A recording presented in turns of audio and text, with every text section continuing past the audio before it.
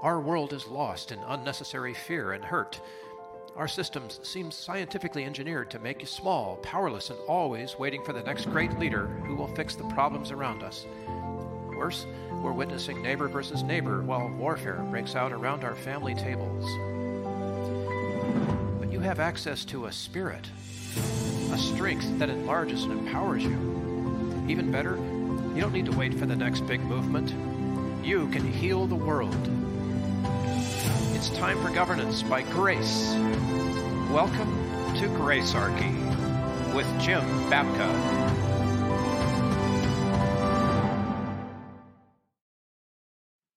Wow, have we got a song for today, Jim? The new how many plays right now? It's 12 million plays Yeah, and growing. I mean, by and the time growing. people see this, it'll be more than that. So that represents a good chunk of America, although people are probably watching it more than once, but still, that's a good slice of us. Let's just play this. It's Oliver Anthony, Rich Men, north of Richmond. I've been selling my soul, working all day, overtime hours for bullshit pay, so I can sit out here and waste my life away, drag back home and drown my troubles away. It's a damn shame what the world's gotten to for people like me, people like you. Wish I could just wake up and it not be true, but it is. Oh, it is living in the new world with an whole soul. These rich men north of Richmond, Lord knows they all just wanna have total control. Wanna know what you think, wanna know what you do, and they don't think you know, but I know that you do. 'Cause your dollar ain't shit, and it's taxed to no end, 'cause the rich men, north of Richmond.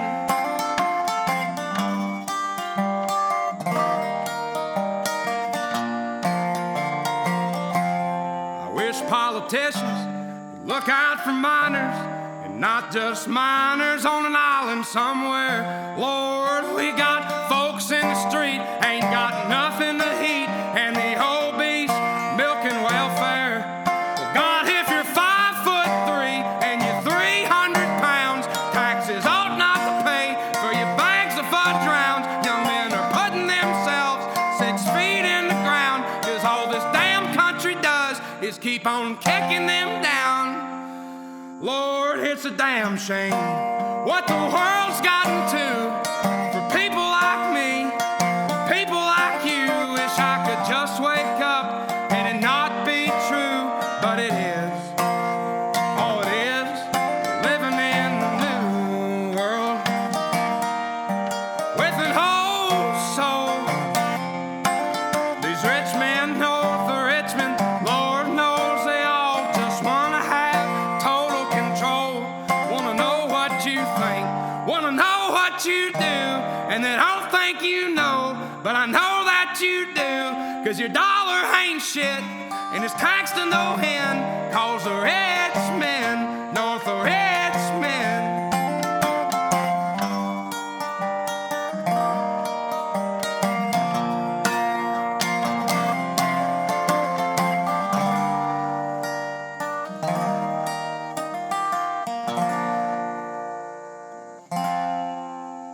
I've been selling my soul, working all day, overtime hours for bullshit pay.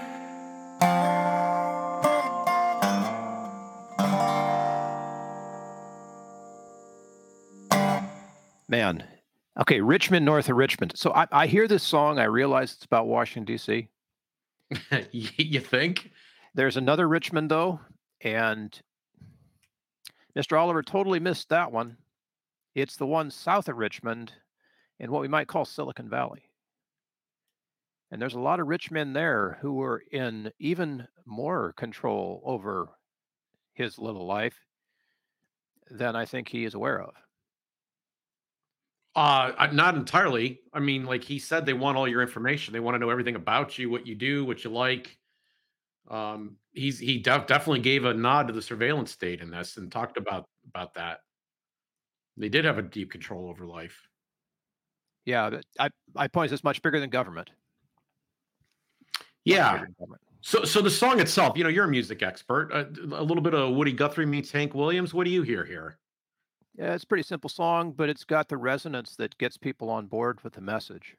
And what accounts for that resonance? I spoke to one person who did not like his voice at all, and then I saw comments online saying he sung with such emotion. Yeah, he's passionate. So it's a heartstring song. I mean, it's definitely speaking to a certain kind of person, and there are a lot of that kind of person out there right now. Uh, I don't want to comment on the musical nature of it all. There's because that tends to be isolating uh, instead of accepting. So in this song, Are you sure? Because I mean, I ask you this because you're musomorphic, right? And right? you can give a plug for your website right now Thank and your you. product. Musomorphic.com. Okay. Check it out. The quest is amazing. Music has an ability to heal, right? Has an ability to soothe or reach certain parts of us and Yep. affect us in certain ways. And I do you remember the movie Hillbilly Elegy? No. Okay, and it was a book, and the author of it is now in the U.S. Senate, one from Ohio. And this is a book or a story that became a major motion picture that spoke for a certain group of people at the time, and a lot of people connected and said, "Hey, this is Trump is identifying these people, and he's gone out and spoke to them." I mean, he definitely is. He's got a whistle that they can hear. Yeah, I'm with you on that, but I think it goes beyond Trump. Okay, I agree with that, and I definitely don't want to get hung up on that. Yeah. So, just on a music level, you're looking at this how? Well, this is one of those, I'd call it an anthem. It's a Yes. song for the little guy. It's we've been kicked to the curb here and we need to have a voice. And what Oliver Anthony's done is to give everyone who feels that way something to identify with and a way to have a voice and maybe share in the complaint. And music is powerful for that, right? Because it opens us up emotionally. So we resonate, with the way he's hollering at us, basically. And I'm saying that in a musical sense. I'm not saying that in an offensive sense. But I love the way that he busts through all the political correctness here and gets right to the heart of the thing. And this is how we really feel. And you don't need much music to make that happen, Jim. He's got just enough music to give him a backdrop against which he can say what needs to be said here. Okay. Okay. I think that's a good place to start. Honestly, I'm glad we were able to get your opinion there. And then, other shameless plug. This show is brought to you by the Zero Aggression Project, zeroaggressionproject.org. So we've got our shameless plugs out of the way. I think that if you're coming at this and trying to analyze this from a Gracearchy, this song from a Gracearchy angle, what is the grace aspect of this? I think that there is a temptation. We live in an era or a time where you first check to see which tribe the item's on, and then you know whether or not you're allowed to like the song or Oh, you're sure. supposed to love the song. Yep. And what strikes me is that the very first person I heard about this song from was as anti-MAGA as you could be. And this person happened to be very libertarian and said, I feel like this speaks for me and the people I know. And immediately that was followed up by somebody else who is anti-MAGA, another libertarian who was in that conversation set and actually stopped in at the he was going to be at a flea market this past weekend. There was a huge crowd that showed up for this free concert that he was putting on. And he stopped by that hours before the concert was supposed to happen and shot some photos of the site before everybody was there. Neither one of these people are MAGA in the least. And in fact, I would even go so far as to say anti-MAGA in terms of their aesthetic. So something about this song cut right past all of that initially. Now, it hasn't taken long for the media to get in on this whole thing. In fact, I'm reminded of Frank Zappa, who said most rock journalism is people who can't write interviewing people who can't talk for people who can't read. and they are picking up, like they understood what the game is here, right? It's supposed to be Mhm. about the conflict machine, and so right away it's about who's sharing this song on their social media platforms, who's endorsing this song, and who should be concerned and who's offended by it. So a lot of the coverage has already kind of started to divide into red and blue, and it's been decided by the media that this is definitely a red song. I don't think that's completely accurate, but I heard it as a purple song too, to be honest, first time I heard it. Yeah. So my experience is I heard it the first time. I felt, as you said, purple. It's kind of red and blue. I would say Mhm. gold because I felt Yep. libertarian. There you go. The first verse was very libertarian to me, Oh, yeah, and the yeah, I've fact been that he selling my mixed soul, certain. working all day, overtime hours. Um, Yeah, do the verse, the first verse again. It goes how? yeah, I've been selling my soul, working all day, overtime hours for bullshit pay, so I can sit out here and waste my life away, drag back home and drown my troubles away. It's a damn shame what the world's gotten to for people like me and people like you. Wish I could just wake up and it not be true, but it is. Oh, it is. So at that point in time, I'm thinking, well, this is pretty good. This is almost a folk anthem, although it's sung in a loud country blues kind of way. Um, but the lyrics are folksy, are folk type songs, right? You could Yeah, yeah, imagine a it's Woody Guthrie or a Bob Dylan kind of channeling through there. And I'm not doing this for comparison, folks. So don't get all offended because like, oh, he's no Bob Dylan, right? Sometimes Bob Dylan was no Bob Dylan. Leave it alone.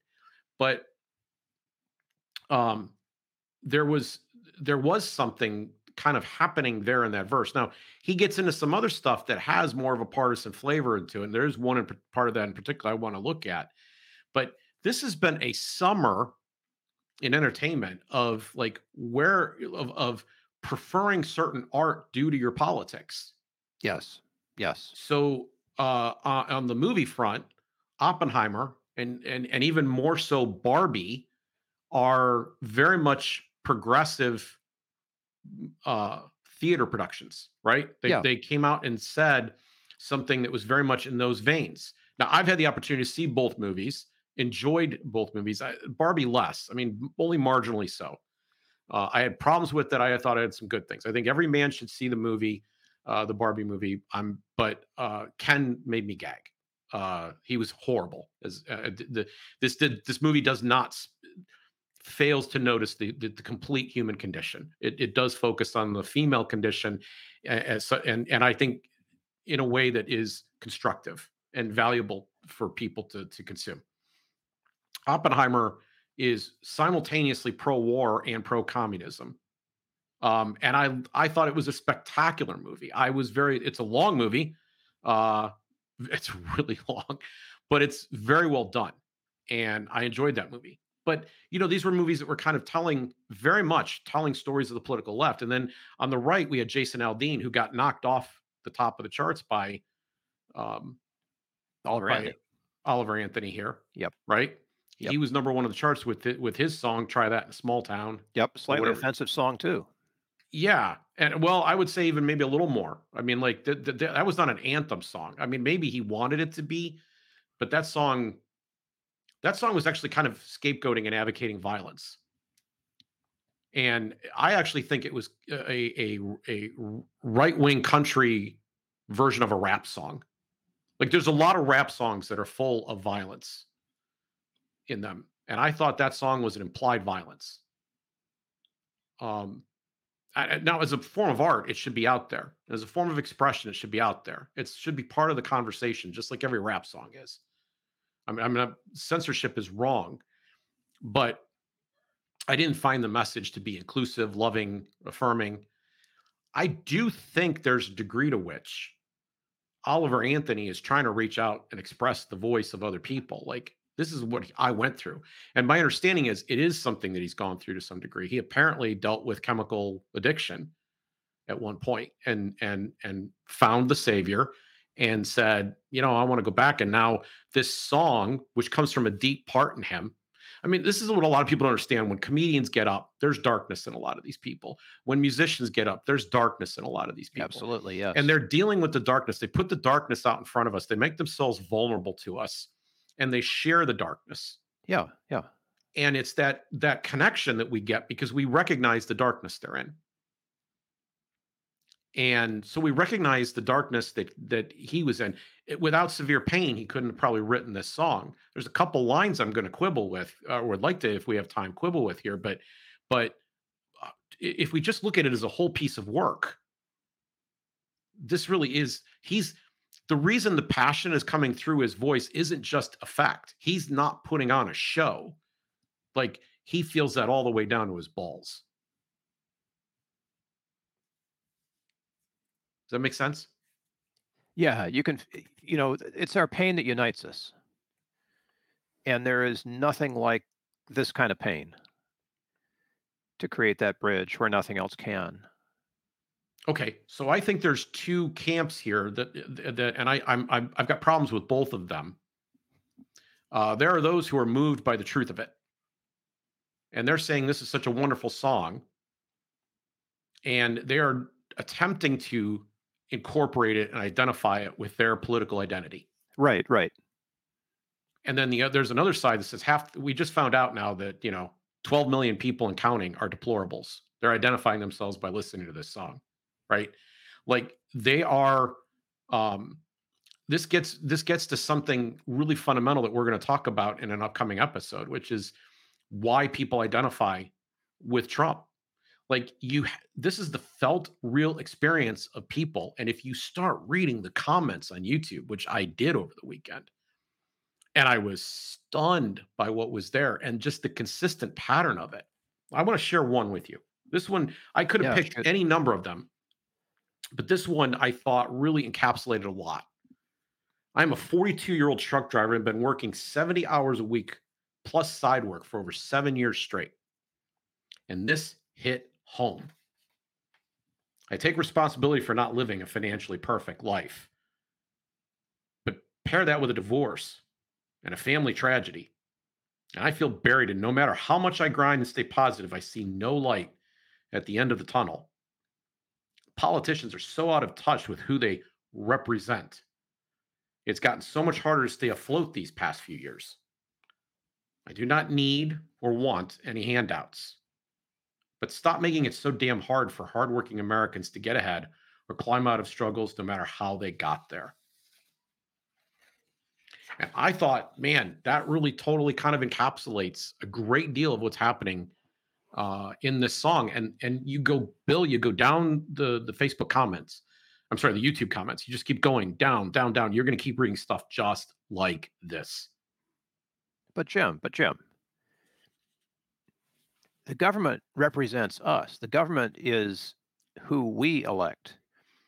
We are the ultimately responsible parties for allowing this to happen. Okay, I got two things I want to say to that. First, and the first part's easy and short. No, it doesn't. The game has been rigged for a considerable amount of time. And we dealt with the campaign finance rigging in a previous episode that we'll put down in the show notes. There is the gerrymander, which is an incumbent rig, so that your congressman picked you rather than you picked your congressman. There are a whole host of institutional things that are erected in place to keep the edifice of this system up and elevated. And it has the gun at the end of the day that it can use. There is also considerable evidence for a deep state behind and underneath all of this, where we can see that even the president of the United States has very little power. We're going to get into that topic a lot more detail in the fall. And let's not leave aside the fact that they inflate the currency with a board of people that was not chosen in any way, shape, or form democratically. They are not even technically part of the government. That resonates for me. We did that inflation episode. And yes. And we have a lot more to say about that as the year wears on as well. And that is not a small factor. That is crushing. That is absolutely crushing. And it is the policy of your government, ladies and gentlemen. They believe this with all their heart, that they have to inflate by 1% to 2% a year. Inflation is counterfeiting. It amounts to theft. It diminishes your purchasing power. If it seems like you're having to work harder and harder to achieve the same thing just to keep up, this is a big, big part of the factor. Wages haven't increased. Real wages haven't increased since what, 72? Yeah, and this kind of funny because a lot of people look at this time and they say, "What happened at this moment in U.S. history?" Because there's several economic indicators that suddenly don't work the way they did previously, and there's a number of different explanations for this. But the one I favor is the fact that we went off the gold standard at that moment because the government was already inflating so much that the gold standard was showing what a lie the dollar was. And we have increasingly detached from reality. Your dollar bills in your pocket are merely accounting units, or as I like to say, Federal Reserve accounting unit, the dollar fraud. It's a fraud. And we measure growth in dollars, not in out not specifically in wealth, not in your improved quality of life, not in your improved recreation time, not in your improved choice to go pursue your art or your passion. We measure it not in your ability to consume more. We represent we which would be wealth. We we do it based on growth, and this puts all Americans on a hamster wheel except for the people at the very, very top who are able to live off of their money. The But rich. the rest of us who have jobs, Yep. right? And there are a group of people in Washington. You come from California. Your governor helped illustrate a very, very important point during the pandemic. He sat down in a restaurant with a group of unmasked people inside the restaurant, some of whom were top public health officials, and had a meal and conversation in an exclusive restaurant that most Americans cannot afford to go to, or if they did, they'd have to save up to do it. And he went there and he dined and then said, and this was during the midst of the pandemic when they're supposed to be masking and everybody's supposed to be eating outdoors and yada, Yep. yada. Yep. Your state was a terror on this subject. And then denied it when he got confronted about it. Then there was visual evidence that he was lying about it and made up another story. And it's what led to his recall. And unfortunately, it didn't result in any change of governance there. In fact, it doesn't seem to have impaired his political career hardly at all, At all. Yeah. which is bizarre. Yep. Okay. That he could just create such a brazen lie. So, where does that brazen lie come from? You know, he was not the only politician that made that kind of mistake during the course of the pandemic, showed True. obvious hypocrisy. Yes. And he was not the only politician that ultimately was put in a position where he had to apologize. But what people think goes on is that when he issues that apology, he's apologizing to the people. Oh, he's really contrite. He said he was sorry, right? He didn't mean to do it. It was a misjudgment on his part. That's not what happened. The people he's actually apologizing to, ladies and gentlemen, are the people that he moves money for. Because what a politician's job these days largely is to move money. They raise money by moving money. They raise a little money for their campaign by moving vastly larger amounts of your money to their favored interests. Exactly. And this is one of the things that's frankly being addressed here. Explicitly calling these the rich men north of Richmond. The purpose of saying that out loud was to say there are a group of people who are operating in a grift, a major grift that is robbing you and me. And that's the core of that first verse. And I think it's the reason that this thing rockets right off the pad. Like you could start to quibble about some of the lyrics that come later, but this song rockets off the pad on that first verse. And the comments that tend to flow below come off of that first verse. Yeah, that's the point. Yes. So you've dealt with the fact that government doesn't represent us, and you had one other point to make about that.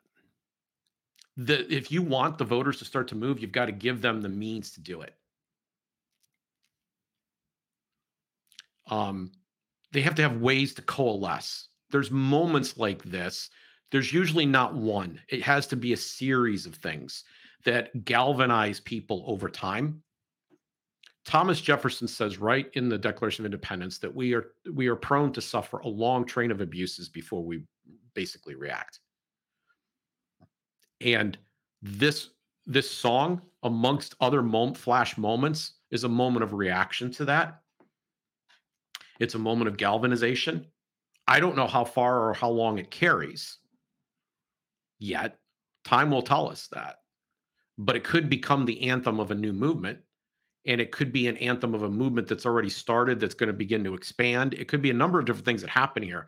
But these points have to occur because most people spend most of the time feeling powerless. and they only have one vote that can't change anything anyway. And so they wait for a moment like this, but maybe this moment becomes the moment that it happens. And so I would argue, Bill, they need people because we feel so overwhelmed, need moments that unite them like this. I remember I flash back all the way to the very first time you and I appeared in front of a camera and with microphones. And you and John Krotek, who was co-interviewing me at the time, were interested in who are the leaders that who are the outliers that become that are truly authentic, that become the leaders. And I don't want to go so far as to label Oliver Anthony a leader. I don't think that's appropriate, honestly. I don't think he It's was not his would make role. it's not his role. He's like a But he prophet, right? but he provides, yeah, he provides an anthem Yes. for a movement of people. And maybe that's what happens here, because we do have Richmond north of Richmond. That is a fact. It's just a gospel fact. And the divide in this country is not between left and right. And it's not even between the haves and the have-nots. A lot of people, that gets closer to what it is. It really does, but it ain't that either. There's lots of haves that aren't out screwing you. They're out providing good products and services, and they've been rewarded for doing that. That's how the market works. But there are people who are feeding at the trough, who do things like shut down their competition, make special rules, get special perks, get contracts on the side, have governments topple other governments if necessary so that they can keep doing business. And this has been going on since the post-World War II period. You know, so maybe in some ways we've been waiting for Oliver Anthony since the day that they dropped the bomb on Hiroshima and Nagasaki. Because in 1947, we completely rearranged the national security state. And we said, okay, it's time for us to go unleash America on the entire world. We're going to America the hell out of everybody. And there's a lot of stuff that's been done in your name. And not just in your name, but with you co-signing the note, because the debt is massive. We have a military that takes up over 3% of our GDP, when there isn't another country on the planet that's spending even 2%, and most spending less than 1%. And you are the world's policeman. You pay for all of that, and you vote for it and support it. And by the way, if you voted for Trump, he constantly expanded by more than was requested the amount of defense spending. But this president has, stopped one war, realized how much trouble he got in with the establishment, turn around and start another one that was worse in some ways for our future security. And they've been endangering us gradually more and more all along. Richmond needed to make sure that those defense contracts kept right on moving. I want to address a point that you touched on about who this song is for. And I want to put it in the context of the mainstream media's eagerness to pan this as a right-wing anthem. Because generally speaking, when the media does something that big, that fast, there's a preference that they are not acknowledging. And if there's any message that splits the middle, it's this message. Okay. So there's two things to be said about that too. First, there is a political realignment occurring in this country, and you'd have to be blind not to see it. I'm old enough. I got gray hairs on my head. Okay. And I can tell you that when I was a kid, the Democratic Party was the party of the little guy, the party of the blue collar, the party of that looked out for people that needed a little bit of help, took care of the middle class. And the Republicans were the elite party. They were the party of the wealthy. They were the party for the business owners. And there has been a role reversal, and it has changed fast. It is fast how epically things have changed. And the Democratic Party has a populist wing in it, led by Bernie Sanders, even though he's not technically a Democrat. But he and his ilk, and there's others of his ilk in the Congress, that cannot get anywhere inside the Democratic Party, because the Democratic Party is an anti-democratic institution. And you say, Jim, how is that possible? Well, they have this thing called superdelegates, and they have a very rigged process for ensuring who's going to get their party nomination and be their national spokesperson and set the tone for the party. And they have made sure that no one can get past it, which is why they got stuck with a candidate who was literally the worst candidate of all time in Hillary Clinton. She was completely unqualified for the job. And then they follow that up with a guy that doesn't know his name some days. This is how this happens because there's no competition over there, and they've shut down all debates on that side now.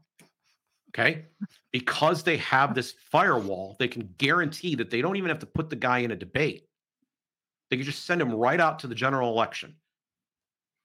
And this is why there's no coverage of Robert F. Kennedy, because the media is full on aware of this. Just to be clear. Okay. This is why other people are not getting in the race, although Gavin Newsom probably will be in the race before this is all over. Now, that's a bend that they all have, but to focus in on that is to focus on the smaller part. The bigger bend is that these people are attached to an establishment that is in lockstep and does not understand or appreciate flyover country. They look down their nose at the very people that would appear in a story like Hillbilly Elegy, who, by the way, just want to be left alone in a lot of ways. They look at those people and they sneer. And again, we're going to address this in an upcoming episode about why Donald Trump's appeal is so strong. I don't want to get too far ahead of myself, but there is an establishment ethos running through the regime media. And to put a cap on all of this, you can't miss the point that the conflict machine is in action here, right? So in order to keep us from recognizing that the establishment versus the rest of us, and it's a very small number of them and a lot of us, they will do things to divide us and pit each other at each other's throats. And the one failing in Oliver Anthony's song is he manages to fall in this trap after the first verse is over. He does find a way to do that. And we are not each other's enemies, right? Republicans and Democrats are not each other's enemies. They've been taught and conditioned to think so. And the regime media, as a part of that, is part of the machinery and fuel of the conflict machine. The political industrial complex. A better name for our politics is conflict machine. Okay. Politics is an anemic, flat word. It's the conflict machine. They want to draw everybody in to fight each other so that we don't see their role in the screwing that's going on. We can scapegoat and blame one another.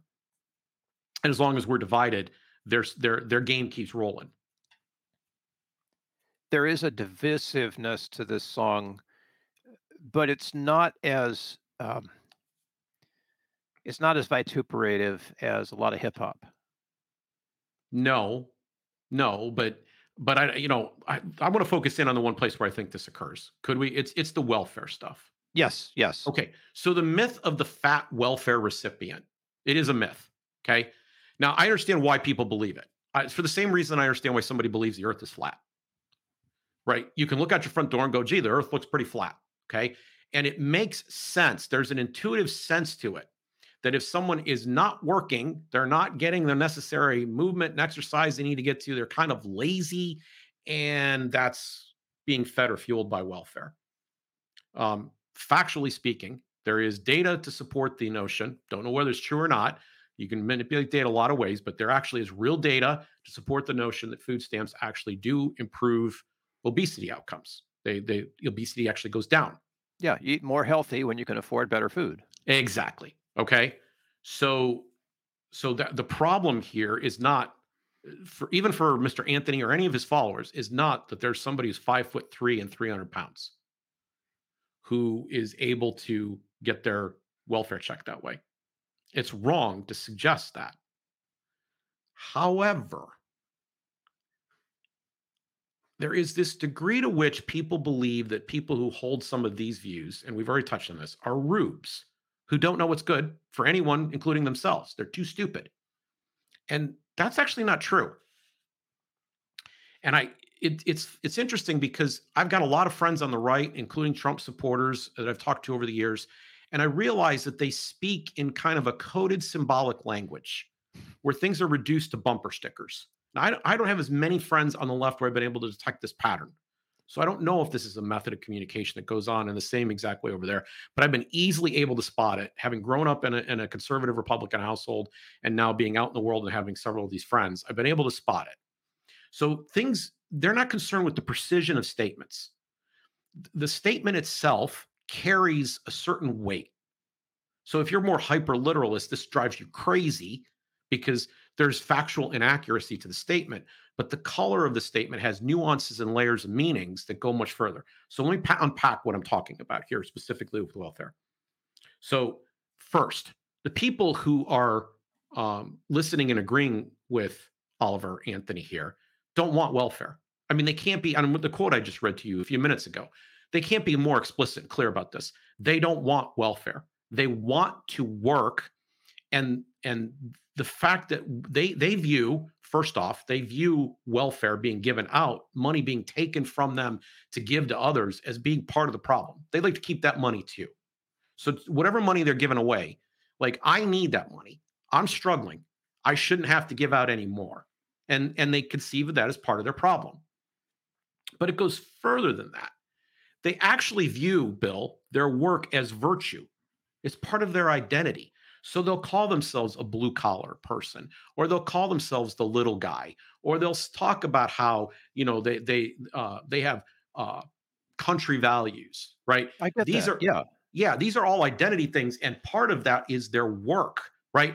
I went down into the mines and got cancer, but at least I provided for my family. Yep. I went to work and I got injured at the job running some kind of heavy machinery, but at least I paid my bills, right? Yep. Being a good person at its base involves work, and they actually extol work as a virtue. Additionally, there's another thing to be said, and that is that they are sophisticated enough, contrary to their critics, to know that the system is permanent and not a temporary help up. And they're Yep. really bothered by that. Yep. Because if you were to actually ask 90% of them who resonate with this line, and I mean this, go ask 90% of them that resonate with that line in the song and agree with it, are going to tell you flat out, well, the problem is it's permanent. Like if you said, we're only going to do this for a short time to help someone get back in the game, they'd be like, go for it, right? We all have times when we're down, kicked and beaten, go for it. That's not what happened here. And I don't know if you could read the lines that went there. Just reread those specific lines back to me. Is that the 5'3" line? Yeah, I think that's where it begins. Yes. Well, God, if you're 5'3" and you're 300 pounds, taxes ought not to pay for your bags of fudge rounds. Young men are putting themselves 6 feet in the ground because all this damn country does is keep on kicking them down. There you go. That's all you need right there. Okay. The line itself, those lines, the way they're put together, they're structured in an ironic fashion. And here's the irony. The previous line, the first line, is the line is talking about the fact that there's too little to eat for some people. Yeah, we got folks in the street ain't nothing to eat, and the beast milk and welfare. Okay. Right. Okay. Yeah, we should have had that line in there too. So do that all again so that we can get that right. Exactly Okay, right. so that's just a little bit from the verse right before it. Yep. Lord, we got folks in the street ain't got nothing to eat, and the obese milking welfare. Well, God, if you're 5'3" and you're 300 pounds, taxes ought not to pay for your bags of fudge rounds. Young men are putting themselves 6 feet in the ground because all this damn country does is keep on kicking them down. So the first part about the people that can't eat or having little nothing to eat. And then there's a lament that's followed up where people are getting fed. And what is the difference between those two people? Some people gave by being veterans, right? And we recognize there's a recognition, so widespread recognition amongst the exact same class of people that the veteran didn't get taken care of. Yep. He got sent off to fight some war, do whatever. He got scarred and damaged by it, came back home, and the services that needed to be there to support and help him weren't, despite the fact that he gave. But there's another group of people who get permanent support who haven't given, and I go to work every day to help pay for them. And Yep. so if you're going to give him a choice between providing some welfare or helping the veteran, like if that's his choice, he's going to pick the veteran 100 times out of 100, right? Yep. But he can't help noticing he ain't in the slice. Like this is Yep. money I go earn. I'm struggling. Why can't I keep mine? Yeah. So there's, I watched somebody, and I'm not going to say who it was. I watched somebody in one of the reaction videos talk about how, well, these are the same people that want tax cuts, implying that they're too stupid to know that they need government help too. No, this is the No. whole point. They want to work, they don't want the government help, and they Yes. want that work to add up to something. And Yes. so stop stealing. And he explicitly says, "Stop devaluing my dollar," because he said your dollar ain't. There is a picture right as I'm doing the show right now on Twitter where he autographed somebody's dollar bill, and he wrote on the left, "Ain't worth shit." Like, he wants people to understand this is part of how they're being robbed. And to the degree that that message manages to get out there, go with God, Oliver Anthony. Go with God. I love that the media is missing the intelligence in these lyrics. I love that. And I think you've just identified it in a way that really resonates. Okay. So what did we do here today? Can I tell you? Yes. We did an exercise of grace. We just invited Oliver Anthony up onto the porch Yeah. for some lemonade. Yep. And I say this to say I don't completely agree with Oliver. Like, we just expressed some disagreements on a couple of points. And I don't completely agree with every song that comes out, but somebody's felt expression is there. And one of the reasons that a song may become a hit often has to do with what people are feeling inside that song, what it represented for them.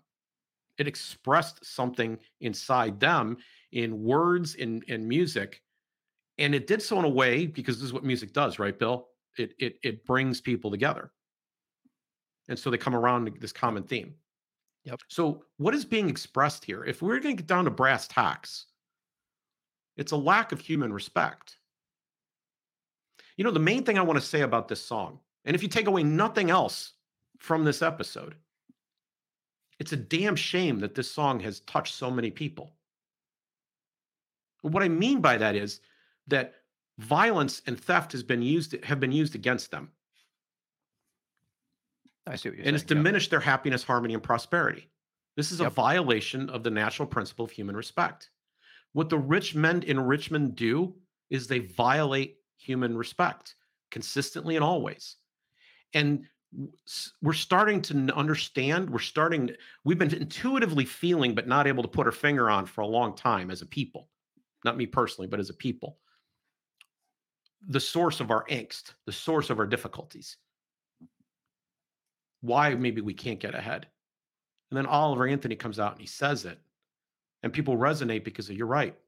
There's a lack of human respect right now. And they want to, and maybe we could do something to restore that. Now, a lot of people go off and do different things with this message. I'm not endorsing it for that very reason. Like, I have no idea what happens next with this message. And 9 out of the 10 things that are likely to happen, I'm scared the heck out of me. But if people do wake up to the fact that the real problem is what goes on in that city north of Richmond, that money bags are being changed in that temple, and you're not in on the transaction, it's your money they're exchanging. If you get in on that secret, then I think Oliver Anthony has done us a solid service.